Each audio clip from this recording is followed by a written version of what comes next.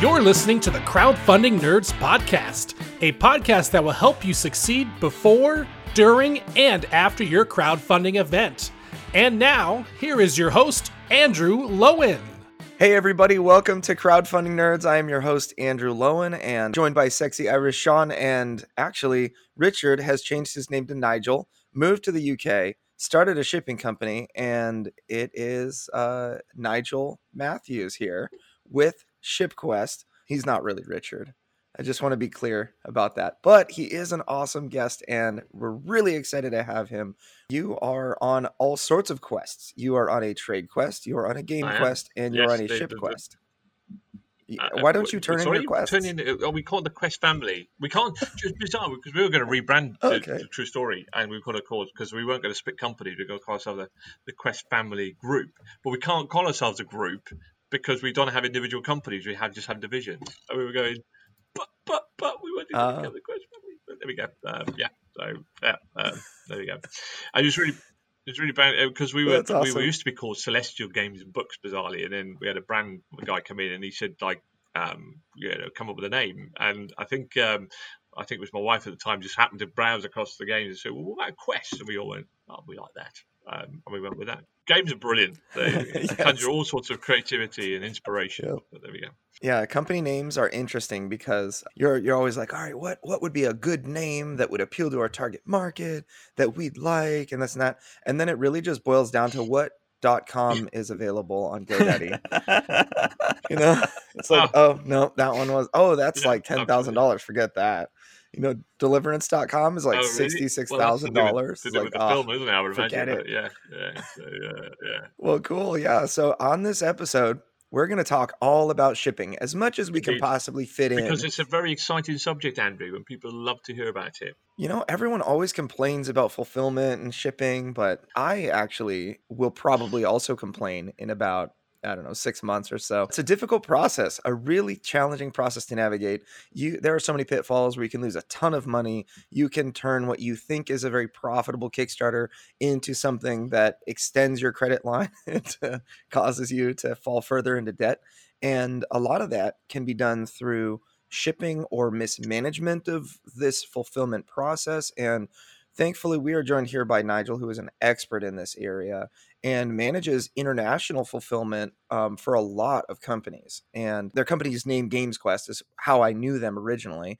But ShipQuest is a division that they've started. And I guess GamesQuest is probably like the big kind of parent brand, and that's why a lot of people know it. But you've been doing this for a decent amount of time. Actually, from what I remember, a little longer than Quartermaster Logistics, right? A lot longer, actually. We've been doing it for 7 years. In fact, QML came along a couple of years after us. And funny story, while we were looking for a US partner, because we have a lot of US publishers, and obviously publishers going back the other way. And we spoke to a lot of people in the industry. And finally, we bumped into Jerry and at Essen, actually, and sat down with him because we were looking for a partner that had a similar way of doing things to us, and understood that market. Because why people, I think, find it so difficult is because they don't work with the right partner. And that's a shameless plug, and I'd be openly to do that. But the way that we model ourselves, we plug ourselves all the time. Oh, no, right? By my marketing services. Absolutely. And I call myself, what do I call myself? And the reason we moved away from GamesQuest, and finally ShipQuest is far bigger now than GamesQuest ever was, really, in terms of its growth. But we wanted to distinguish, because people would go, give GamesQuest, which is our retail division, would get maybe a negative feedback or vice versa from one customer, and we go, well, actually, GamesQuest is not about the fulfillment; that's about the retail. You complain about the retail, or somebody's complaining on a retail site about the fulfillment. So we kind of went, well, we need to rebrand, we need to separate them out, which is why we came up obviously with the name ShipQuest, which was because ShipQuest.co.uk was also not taken, which helped, and it didn't cost me a fortune to take that. But anyway, but that's kind of where it was, and it's very interesting in terms of the way Quartermaster have done it, which is similar to ourselves, which is why we work very well together. Is that kind of project management approach? Because people go, well, you just do shipping. Well, actually, we do more than that. We're a Kickstarter project logistics partner, and we emphasize the word partner because for us, the same thing with QML is we are not revenue driven, we're parcel driven. we make the margins based on a flat fee per parcel. So when I charge somebody 20 quid or 30 quid or £5, I make the same margin. So therefore, we are backer driven, parcel driven. So by partnering with people and helping along, I think we were talking to somebody earlier on, and I think we've done about 3,000 to 4,000 actual projects, and we have a lot of repeat customers. So we've listened to how they've done things. We've listened to what they've done or what's working and what's not working. So we can add value to that whole chain, if you like, from before they even launch a Kickstarter to when we deliver it and beyond, in terms of what maybe works or what doesn't work. Because Kickstarter, as you know, has evolved. You cannot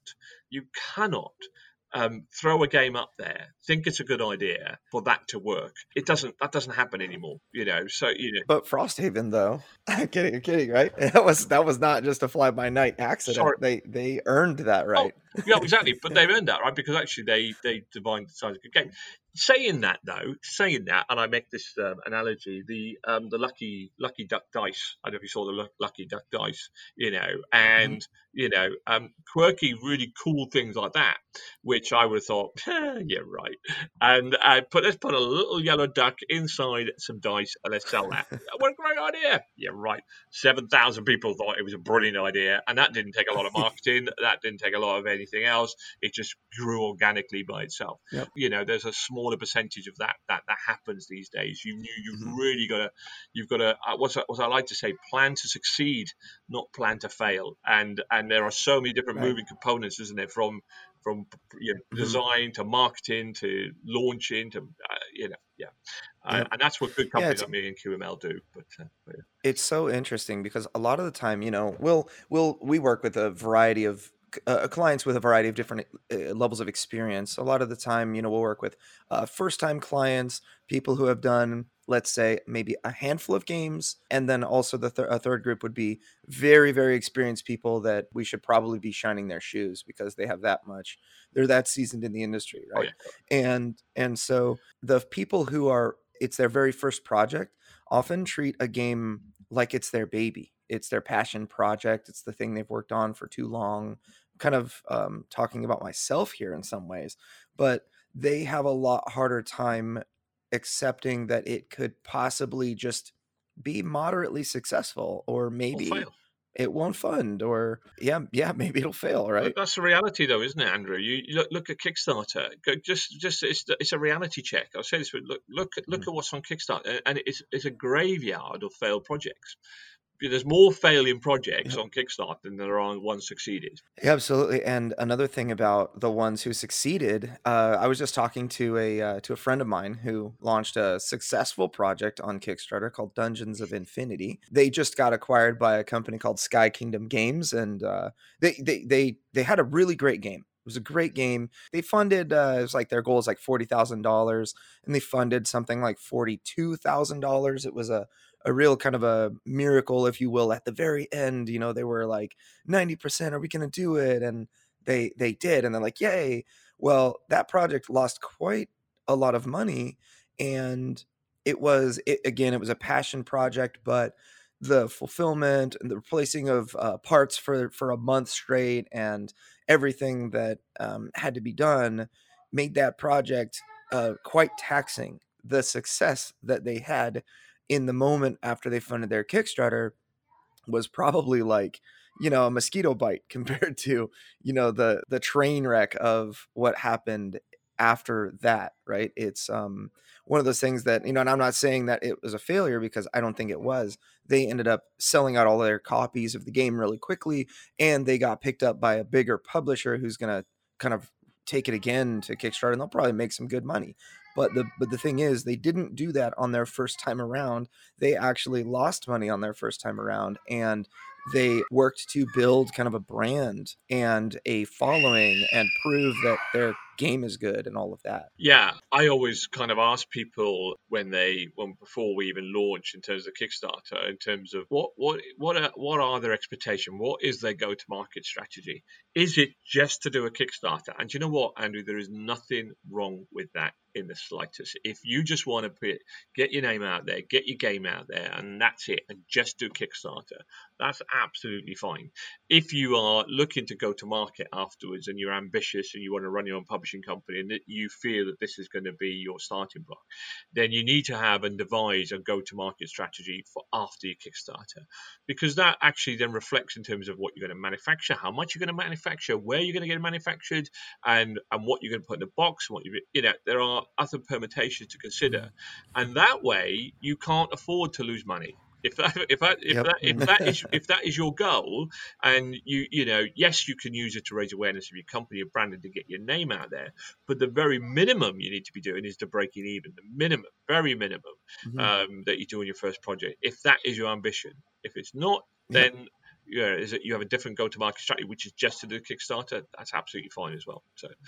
So Nigel, I'd just like to, maybe for the listeners, if you broke down the different legs of your company, just so that we know how they differ from each other. So maybe how does TradeQuest differ from GameQuest and differ from ShipQuest?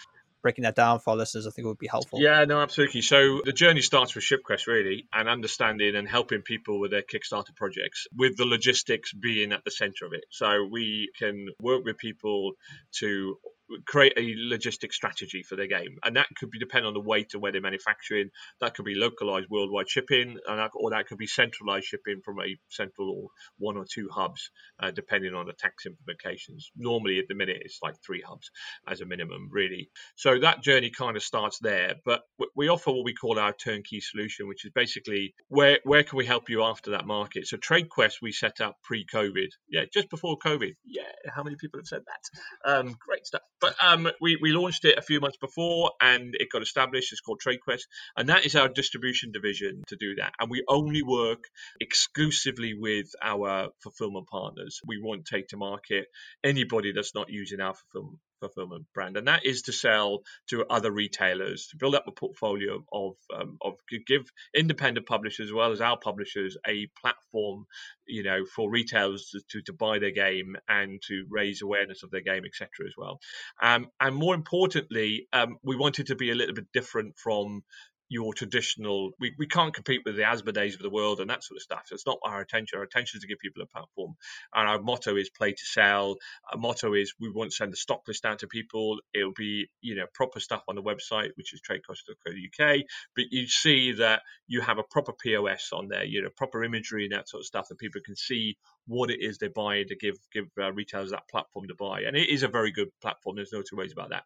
So that's going to ramp up. Like the UK, for example, is coming out of lockdown, and we hope to see that ramp up significantly. But we've still been trading, and it's still been going, but we are going to be ramping that up, and we've got some really exciting titles to kind of go on there. But that's what it's about.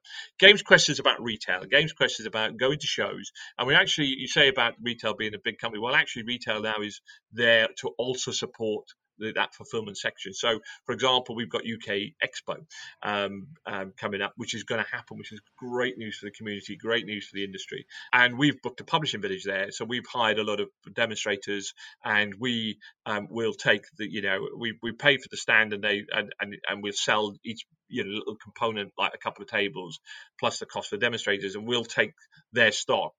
Rather than the retailer, the publisher flying over to America with his staff, we can hire the staff and manage them for them. They have to pay for their space in that publisher village, and then the GamesQuest will sell their stock at a agreed kind of cut in order to do that. And then also getting their stock onto our website and onto the marketplaces. So that completes that division.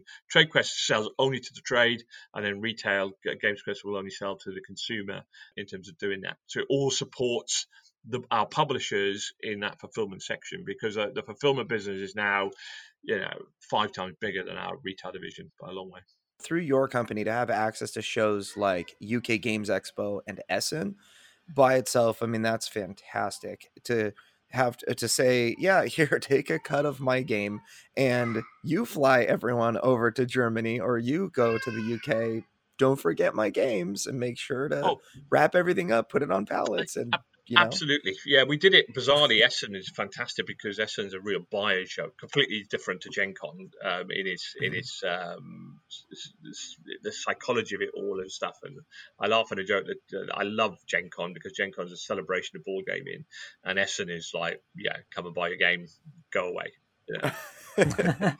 Buy your game, get your wallet stolen. I could be a bit more sweary than that, but it literally is just almost literally buy your game, go away. Have some good Able Skeevers. Well, you see people coming out in their best of trolleys. Well, I mean, Gen Con, I love Gen Con. I mean, it's celebrated board game. We left Indianapolis, and there's tables at the airport saying, "Hey guys, thanks for coming. Here's some more tables while you wait for your plane. Hey, go and play some more games." But yeah, wow. But yeah, it's a funny story that because me and the guy actually missed our flight and had to. We did, generally. We missed it by like 5 minutes because we were playing when they launched the new game by Richard Garfield. Was it that card magic game? Oh yeah. It's the one that doesn't have resources. The one that doesn't have mana. Yeah, that's right. It's like you can only play one card of a certain color. Yeah, your preset deck. That's it. Can't remember what it's called. That's gone out of my head. But anyway, I didn't enjoy it. But yeah, we were playing that brand new, and it was like, oh, we got to get a flight. And luckily, they managed to divert us to Detroit and then out. But yeah, and all because Indianapolis put blinking gaming tables at the airport, bless them. But it's magic. It's magic. That's probably why you didn't like it. Oh, it's magic. It's because it made you miss a flight. Yeah, that's right. So that's kind of the different quests that we do. Ship Quest now has its own identity and its own brand because it is purely to do with fulfillment. Because people were getting confused. Well, what does Games Quest do? And like, yeah, okay, so that's what we did it. I kind of feel like the word fulfillment is the best way to describe the process of, once you actually get so there's the Kickstarter, then you wrap up all of the design and send your files to the manufacturer. Manufacturing begins. When manufacturing ends, fulfillment begins. Correct. Shipping is just kind of a part of fulfillment. Correct. And even after the shipping is complete, fulfillment oftentimes is ongoing because there are replacements that need to be made. Somebody's box gets crushed by a really, really upset UPS guy or whatever. I mean, I had friends that worked at UPS and that worked as night packing, guys that would pack the containers and whatnot for whatever the trucks. And they told me that every once in a while they would just go crazy, completely crazy, and full on Kung Fu Muay Thai knee a box and jump into a bunch of boxes doing the people's elbow. And that's where the dents come from. It's not like, oh no, the box fell off the conveyor belt and got a dent. It's like, no, that was someone's elbow or forehead that just slammed into the box. And we had a fun. Sometimes that happens. I mean, fulfillment starts from when it's leaving the manufacturer because how do you get it from the manufacturer to the hubs? And a lot of people don't want to learn the dark art of freight shipping, whereas we have, so we can help and support in terms of doing that to when it gets there. Now, it's really interesting. From what you call your typical e-commerce fulfillment company, and there are many out there. And I had one this morning with a customer of mine, the new customer goes, "Well, yeah, these guys are cheaper." No, they're not. They're not cheaper. Not when you add in all the costs that extras they're going to add to you. But they cannot. These companies cannot project manage your project, cannot identify, cannot sanity check your address changes, cannot validate your data and all of this sort of stuff. You have to do that yourself otherwise. And this is all the important tracks, because ultimately, like you, so Andrew, you're going to hopefully you do your logistics with me, and then you're going to do an expansion, and we're going to give you such a great journey, or as best journey we can give you, that you'll come back and do your next Kickstarter.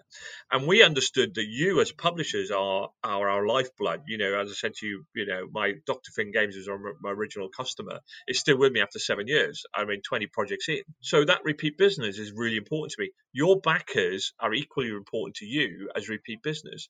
And as a specialist company, we understand that. We understand that, the packaging, validation of data so that it doesn't just get returned because you can't send to a country with a PO box, for example. But it's really important that the packaging comes. We had a customer the other day who sent us pictures of the box being disintegrated. Okay, box was disintegrated. And at the end, he went, but everything inside was fine. And we went, great. the packaging did its job. Because for exactly that, you cannot legislate for somebody who's going to pile drive into a couple of boxes or throw it off the lorry and get done. But we just went, why are you complaining that the packaging has done its job? And that's what it's there to do. Sometimes when we get up there, we have a mezzanine and we literally package something and throw it off the mezzanine to stress test it. We do. And we send pictures of the That's packaging. smart. We send pictures of the packaging to our customers. Say, are you okay with that? Is that what you want? Is that what you want? Because That'd make a great Facebook ad if you recorded a video. Absolutely. That actually would be really smart. And the reason for that is that because your backers, and when we first started, our damages were like 1.5, and we've got better and better over the years. I think it's like less than 0.5% now in terms of damages, and because then your backers have a good experience. And guess what? When you do your next Kickstarter, we've learned the hard way. When we grew way too quickly about 4 or 5 years ago, and our reputation took a little bit of a nosedive because we were so busy that we couldn't keep up with it all. And we invested very heavily in project managers and staff, and we've just got better and better. And our reputation now, I've got to say, is pretty damn stellar because we understand. We have our blog page, and on that blog page is a schedule of where every project that we're doing at what point it's in. We get like something like 15,000 hits a month off that blog page because people want to read it. They like to read it. They want to know where they are. And so, again, it's about communication to your backers. Give your backers as a good of experience as we possibly can give to you and your backers if we can. We can't control everything. We can't, sometimes we're there and the backers are going, the publisher hasn't paid us or the publisher hasn't given us data. So we don't want to throw people under the bus. And people go, well, it should be Throw out a by package now. off. And we go, Throw a package off the mezzanine. Yeah, sorry, but we're waiting for them to do this, and we can't tell you that we're waiting. But yeah, generally people kind of love it, and so it's that. Every hour you do not pay, we are throwing another package off the mezzanine. That's a really good idea. I think I'll put that in my terms and conditions. And that's the difference between your regular, average kind of e-commerce company and a specialist company like ourselves who understand. We're all board gamers, by the way. I play board games. My brother, who helps in the sales, play board games. The CRMs, Amy and Chris, play board games. The project managers all play board games. Even my finance controller, Jilla, plays board games. And 98% of the projects we do are board games. So, but yeah. That's awesome. Yeah, I think that that's actually been really important for us. Sean and I and Rick are just huge board game fans.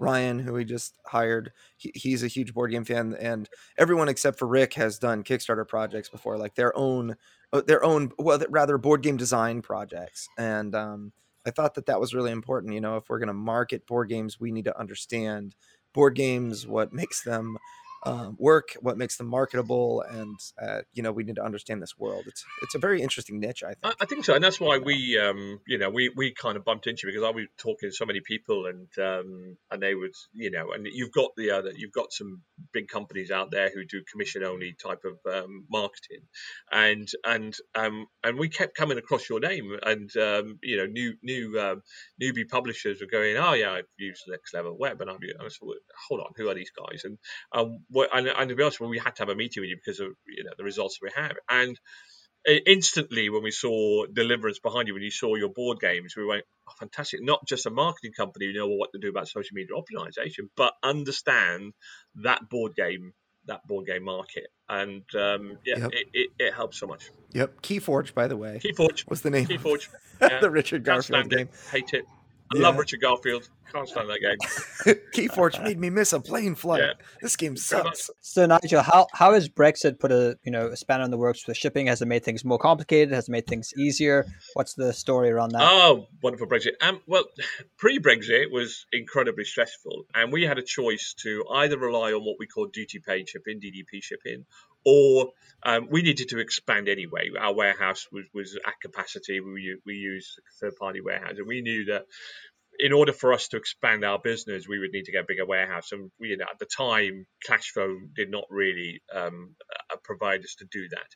So we went and found I scoured Europe, Holland, Germany, for a partner that wasn't just a partner that I could just outsource like QML or something like that, but I could truly partner with and I could own as much of the process as I possibly could, and but also could go along with the values that we provided. And I took a long search, but we found a partner in Germany that, in effect, that it's their warehouse and they pick and pack and their staff, but everything else belongs to us. Customer services, we own the postal contract with that, etc., etc. And that has worked, and we have full integration. Our portal, ShipQuest portal, is kind of way ahead of our competition in terms of transparency and visibility and control that we give to our customers, and that fully integrates. And so we control all the orders, everything. They do all the pick and pack and stuff. We have the postal contract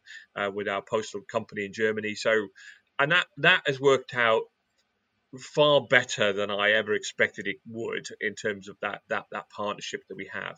And they have a massive warehouse, and they've actually, but we won a massive contract, and they've had to extend that warehouse, and they have the facilities to do that. So my Brexit solution was sorted. My Brexit solution is absolutely fine. We have now 2 hubs. We have a warehouse in Germany, and we have a warehouse in the UK. So Brexit custom, we ship to our German warehouse. Everything's the same, and we do custom friendly shipping within the EU. Great. And the same with the UK. The biggest headache has come with the changes in the VAT laws and the VAT regime. People would in the past be able to pay the VAT at the border as the supply point of that VAT and not claim that VAT back. So they pay their supply VAT at the border, which well, you talk to some VAT consultants, it doesn't mean they shouldn't VAT register, and others say no, that's fine. But ultimately, the VAT laws in the UK change in January, and the VAT laws in Europe change on July the 1st. So basically, what does that mean? People moan about it, but when you actually understand why the UK government and the EU government have done it, it's you go, yeah, you know what, it's fair. So ultimately, in a nutshell, wherever you've sold a product, no matter what platform you sold it, no matter how much you've sold it for, or how you've sold it, or where you've sold it, I try to add more adjectives to this, but ultimately, you as the publisher have a fiscal responsibility to charge VAT, to collect the VAT, and to pay that VAT to the British government and to the EU government. Simple as that.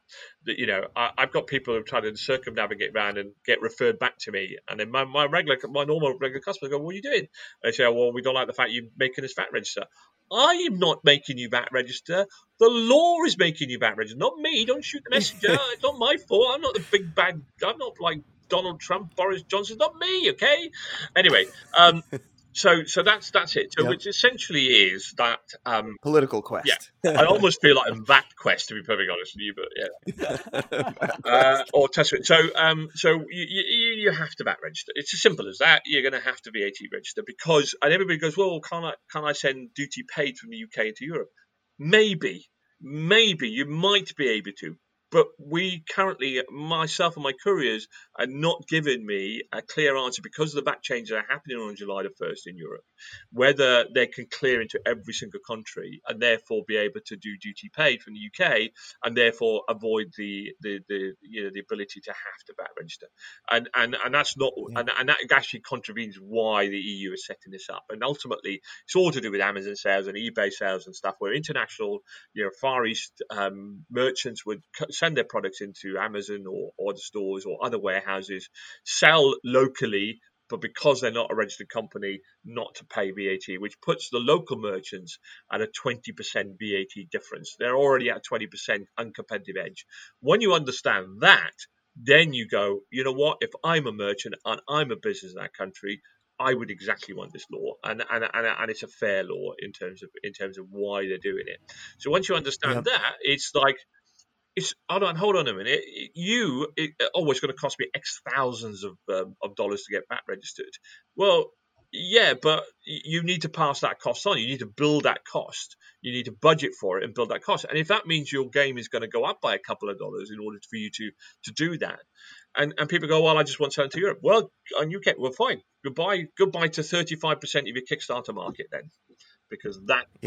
And Yeah, so there was this thread actually recently in a popular board game marketing or like a Kickstarter game advice group, and just on Facebook, and it was, hey, EU and the UK and everything, with everything happening there, it's just more expensive to get product there and more complicated. I'm just gonna only sell to the US. It's not like people in the largest gaming market in the world, Germany, are going to stop playing games. They might stop getting some of the American publishers that don't want to grow. But I just feel like, as an international, I mean, board gaming is an international pastime, that I kind of feel, and I mean, markets like Germany, and for me, Deliverance is a very text heavy game, so it's got a lot of English in, on all the cards and everything like that. The EU English is like practically the first language there now. I mean, it's the business language of the EU, and a lot of people know it. And especially Germany. Germans are better English speakers than I am, by far. So it's interesting, It's and I embarrassing. do share this, that the German board game market, if you were to sell 1,000 games, say One Night Werewolf in the UK, and I ask this question frequently, how many do you think you'd sell in Germany if it was in a German language? And people typically go, oh, about the same, 500, maybe whatever. And they fall off the seats when I say, well, try 10,000. Try 10,000 games if it was in German language. Now, if you go onto Bigger Cake, which is a great Kickstarter scrape software, and look at The Witcher, which launched on the 25th of May. It's been 2 days. It's got somewhere in the region of 27,000 backers right now. And when you look at the community, it shows you where it is now. They have multiple languages. They have multiple language in terms of their Kickstarter. They currently have, I think, in terms of demographics, about 40% US. And then the next biggest country is Germany. Germany's got about 3,500 backers. UK's got about 3,000. France has got about 2,500. And the French market is also huge. If it's published in France or with a French publisher, board games are about 6 or 7 times bigger in France than they are in the UK. And everybody looks at this Kickstarter demographics. I think the UK is the biggest market in Europe. It's not. It's the third biggest market after Germany and France. If you can do a German version or German language of your game. So yes, you do get a lot of backers. You get about the same amount of backers in Germany as you would in the UK, but you're only penetrating maybe 20% of that German market by only having it in English. So yeah, it's still strong, and yes, it's still played. But when we go to Essen as a retailer, we get people from all around Europe, overjoyed that we have an English reseller at Essen. So that's kind of where you're kind of at in a minute. The German, ignore that market at your loss, not at your peril, because what you've never had, you don't miss. But the potential of that marketplace, if you can do it right and do it well, is a big market. And just don't take my word for it. Go to Bigger Cake if you've not heard of Bigger Cake before. Bigger Cake is an amazing bit of a software platform. I'm there right now. Yeah. It's really actually shocking, because Bigger Cake, and now when we pull demographic data, so location data, a lot of the time it's hidden or for one reason or another unable to be picked up. So you're not going to get 100% of the data, but the United States is listing 27.7% of all the backers in The Witcher are from the United States. And 11.47% of those backers are from Germany. And 9.6% from the UK, 8.72% from France. These are huge percentages, because what we have to look at are the ratios. So, for every 3 backers in the US, or let's say every 2.5 backers in the US, you're going to get a backer from Germany and a backer from the UK. Now, if you look at the demographics of an English only game, you're looking at a double for the US, and about and then Germany being just about or below what the UK numbers are. So it just goes to prove the power of multi-language games. If you depends on the game. If you've got a very, very text-heavy game, then the cost of translation is obviously something that you would need to factor out. But yeah, that's fantastic. So Nigel, when it comes to shipping, what are maybe the top 3 things that people need to be thinking about before they go to Kickstarter? Number 1, talk to me. Okay, 100% talk to me. Number 2, listen to me. And number 3, do as I tell you. Okay. Actually, I want to mention something about this because this is so important. A lot of the time, especially people that are newer into the whole Kickstarter game, because it itself is a game. You're playing with real money and you're playing with the knowledge that you have, which is not much. You're, as a mentor of mine would say, wet behind the ears. You don't really know what you don't know. And the first Kickstarter project, a lot of the time that it loses crazy amounts of money is because you didn't have anybody to tell you not to do this, or, hey, don't forget you have a freight expense, or, oh, don't forget you have a VAT registration expense, or don't forget if you split a shipment, it's going to cost you more, to go here and there than just one place. And so many other things that are just could nickel and dime you, going X Works versus FOB shipping from a manufacturer. I saved $500 because you told me, by the way, make sure you don't get X Works, get FOB shipping. Just a simple thing in passing that saved me money. I guarantee you, by working with you, I would save more money than by not. If you're listening to this and you're a first-time creator and you're thinking, oh, I need to go to Kickstarter and make $1 million with my great idea, or, maybe, more realistically, I need to build up and get my name out there and start, or maybe just see this project come to life. It is so valuable to have a partner who has wisdom in areas that you don't, and experience in areas that you don't. And what Nigel's talking about, just being a partner.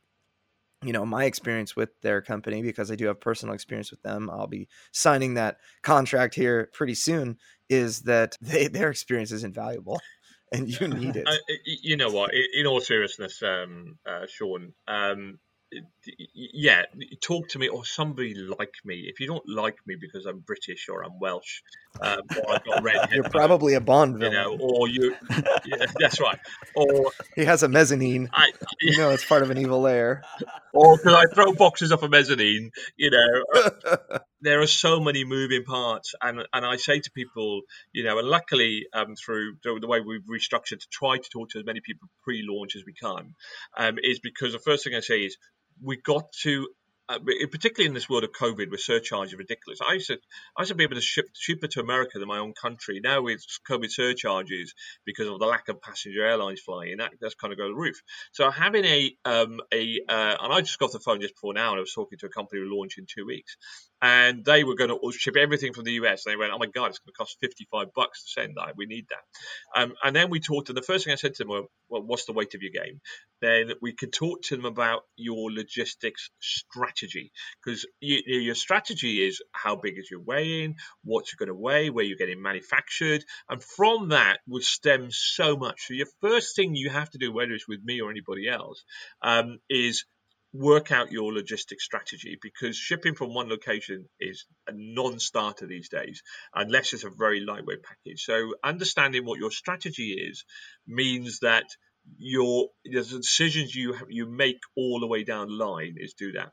One thing I will say, do not subsidize your shipping. Do not offer free shipping worldwide. Whatever you do, the amount of people that have come to me, almost in tears because they've gone free worldwide shipping, and that's the worst possible thing you could do for so many reasons. A, because you've then put the margin into your game, which means that you're going to struggle going to retail because you've overinflated the price of the game. You don't want to ever sell more than you've sold on Kickstarter, number one.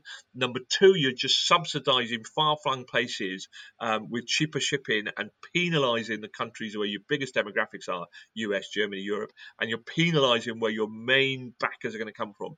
And it's not about not subsidizing, but certainly that was your biggest note about anybody to do that. And I had a customer the other day, and when I looked at his shipping template, he was like, no. Luckily, he listened to me. Luckily, he's not doing free shipping, and he understood why those reasons are. And I suppose I can't tell you what the best three things are to look at, other than obviously talking to me, is because it all stems from your logistics strategy. Because a lot of people take shipping for granted. They take shipping as a necessary evil that they have to charge their customers. Don't look at it like that. Look at it as an opportunity. And if you can create a really good strategy and understand the pros and cons of localized shipping and what the benefits are, then actually you can target in and support your backers in those regions with more cost-effective shipping. So I try to take people's mindset away from necessary evil to an opportunity. Shipping is there. You can't escape it. It's got to be done. So how can we make it an opportunity so that we can attract more backers?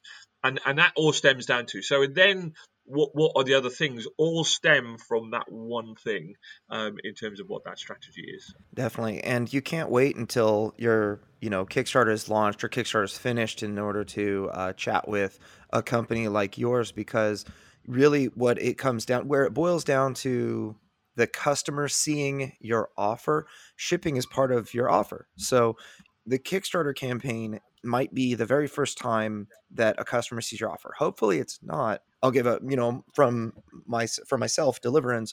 I have a lot of people in my social, I have a Facebook group for Deliverance that has like 2,100 people. And a lot of people are asking, what is the price of the game? What is what do I get? And all of that.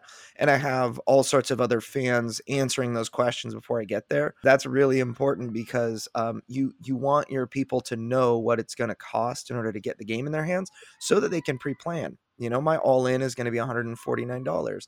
And if my people didn't know that, and the first time they saw the Kickstarter campaign was the first time they saw that price, they might not have prepared for it. It's something, if my all-in was $49 for my deluxe or whatever, that would be maybe a little bit different. But shipping is kind of the same way. You don't want to surprise people with your shipping. You want to talk to your people and say, hey, look, this is the plan. For me, my game, $89 for the retail or the deluxe version of Deliverance. It's going to be, I'm estimating $9 shipping to the US because it's really going to be about $16. But the idea is I want to put like $6 or $7 into, subsidize it a little bit so that it looks more attractive. My offer is, an $89 game with $9 shipping. That is more palatable than a $90 game with $10 shipping or $11 shipping. I mean, all of that kind of factors into the customer's buying, decision. And the earlier you can teach somebody what the plan is, the better. But also, if you share, the earlier you can find out, like, I don't like that very much. If a customer, or if you have a lot of customers say like, ooh, $29 shipping to the UK, I don't think I can get it. At least you're gonna have the information that you need in order to say like, oh my goodness, maybe I need to make some changes. It's huge. And you know what? And if you're listening to this and you've launched your campaign and you've got it wrong, it's not too late. It is not too late to come to somebody like myself and to get you out there to change. So Next Level Web has partnered with ShipQuest. So now, do you want to talk about how that came about and what's involved? Part of the process that we give is to analyze what people do because obviously, as I said right from the beginning, we are parcel driven.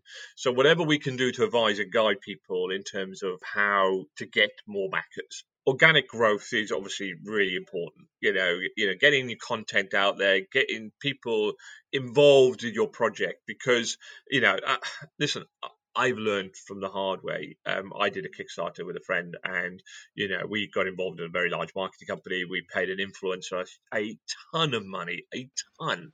I mean, like $10,000, the sort of budget you're talking about. We didn't get one conversion from it. So I know what I'm talking about when I've kind of been there. And your golden nuggets, the biggest sense of conversion that we've got, and that's been matched out by other people, is the people that are on your Kickstarter notification page and your mailing list. Those are the two big conversions. So when people say to you, hey, this YouTuber loves your game and they've got 200,000 followers, right? You'll get, if you have 1,000 mail subscribers, you will get much more, 10 times the amount of conversion you'll get from those 200,000 people that are on that YouTube channel. So we try to educate people to say your slope of success is really important. So marketing is really important, and it starts with organic growth. It starts with, getting people to buy into your story. And I say to people, as soon as you get off the phone and you've talked to me and you've talked to a fulfillment company, post it on your social media, post it on your Facebook, get people involved in your story, in your timeline, all the way down through the line. I spoke to one guy a couple of days ago, and he's done it. He's got like, I couldn't believe it. He's got nearly 3,000 followers, all through organic, and he doesn't think he's doing very well. I think, oh my God, you add some paid advertising on this, you're going to storm it. So So the fact is that's first of all. Now we've seen how other people, we used BackerKit and there's other companies out there that offer a social media Kickstarter campaign when your Kickstarter's live in order for you to get referrals, which they take a percentage of. Now, small publishers who put a budget into that, and there is some control measures in there, I get that, but they'll never know what the return. But they can't afford to have a return on investment of 3 to 1. They just can't afford to do that. They're going to lose money hand over fist. And yet we know. Right. We know, because we've experienced, we've talked to lots of other publishers, we know that social media optimization and Facebook advertising has certainly in the short term, and I think now for the long term, because of the way COVID has affected people, has changed the way that you can get people to sign up. It used to be you're going to go to Gen Con, you're going to go to Origins, you're going to go to shows, you're going to go to PAX, you're going to sit there at a table all weekend, you're going to tell people about your game, you're going to play it, and you'll get lists, people subscribing to you, and that's was your traditional way of doing it. But Facebook advertising and media, in my opinion, has changed that. So when we went to the market and we were recommending these people, and then we started to come across you guys, and then we talked to you about offering this flat fee, you go, oh, hold on a minute. Now, if that was me personally, and I had my time again, and I could go, if I have to spend this market money, and I know I want to because my market strategy is to go to retail afterwards, so I need a bigger campaign. I need a really good return on investment that I can guarantee, and that's where we felt that somebody like yourself, who doesn't work on a commission basis but works on a flat fee, will give publishers, particularly smaller publishers, a far greater return on investment on their advertiser spend. It is what you call a necessary evil. I don't look at it as a necessary evil. I look at it as an opportunity, an avenue to opportunity that people need to do.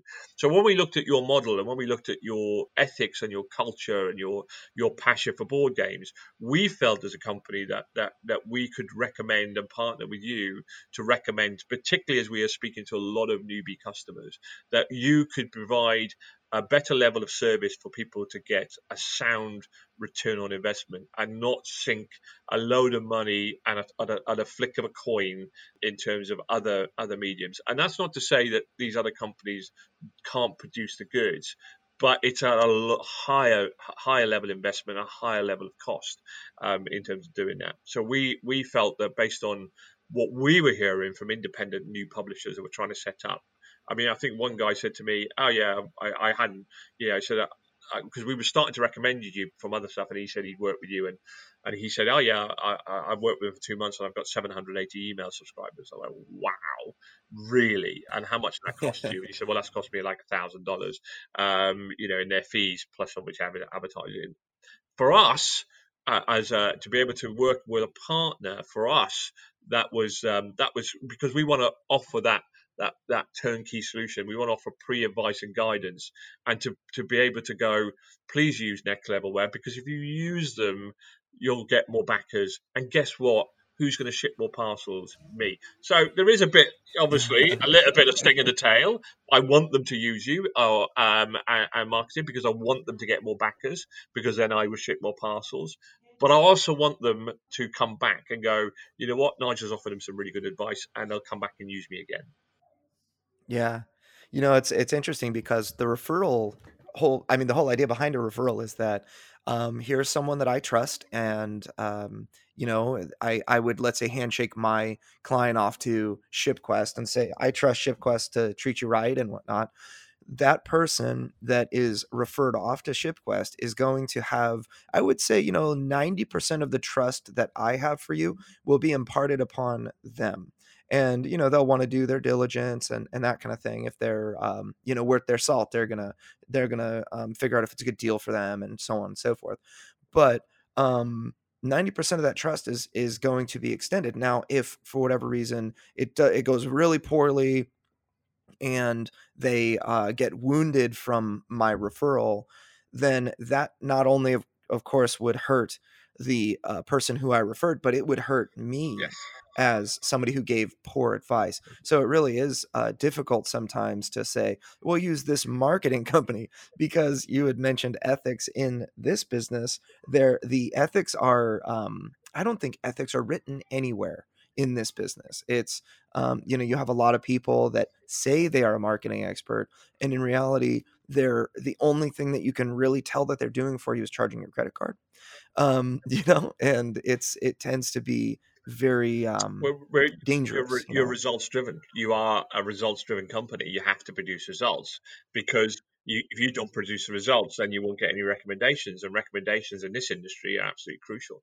And it's interesting. I had to do a speech the other day about I was giving a story about my company to a local business group, and about how we've grown and how we've succeeded. And one of the things I talked about, well, what makes a successful company? What makes a successful company? Well, if you talk to laymen, well, somebody who makes money.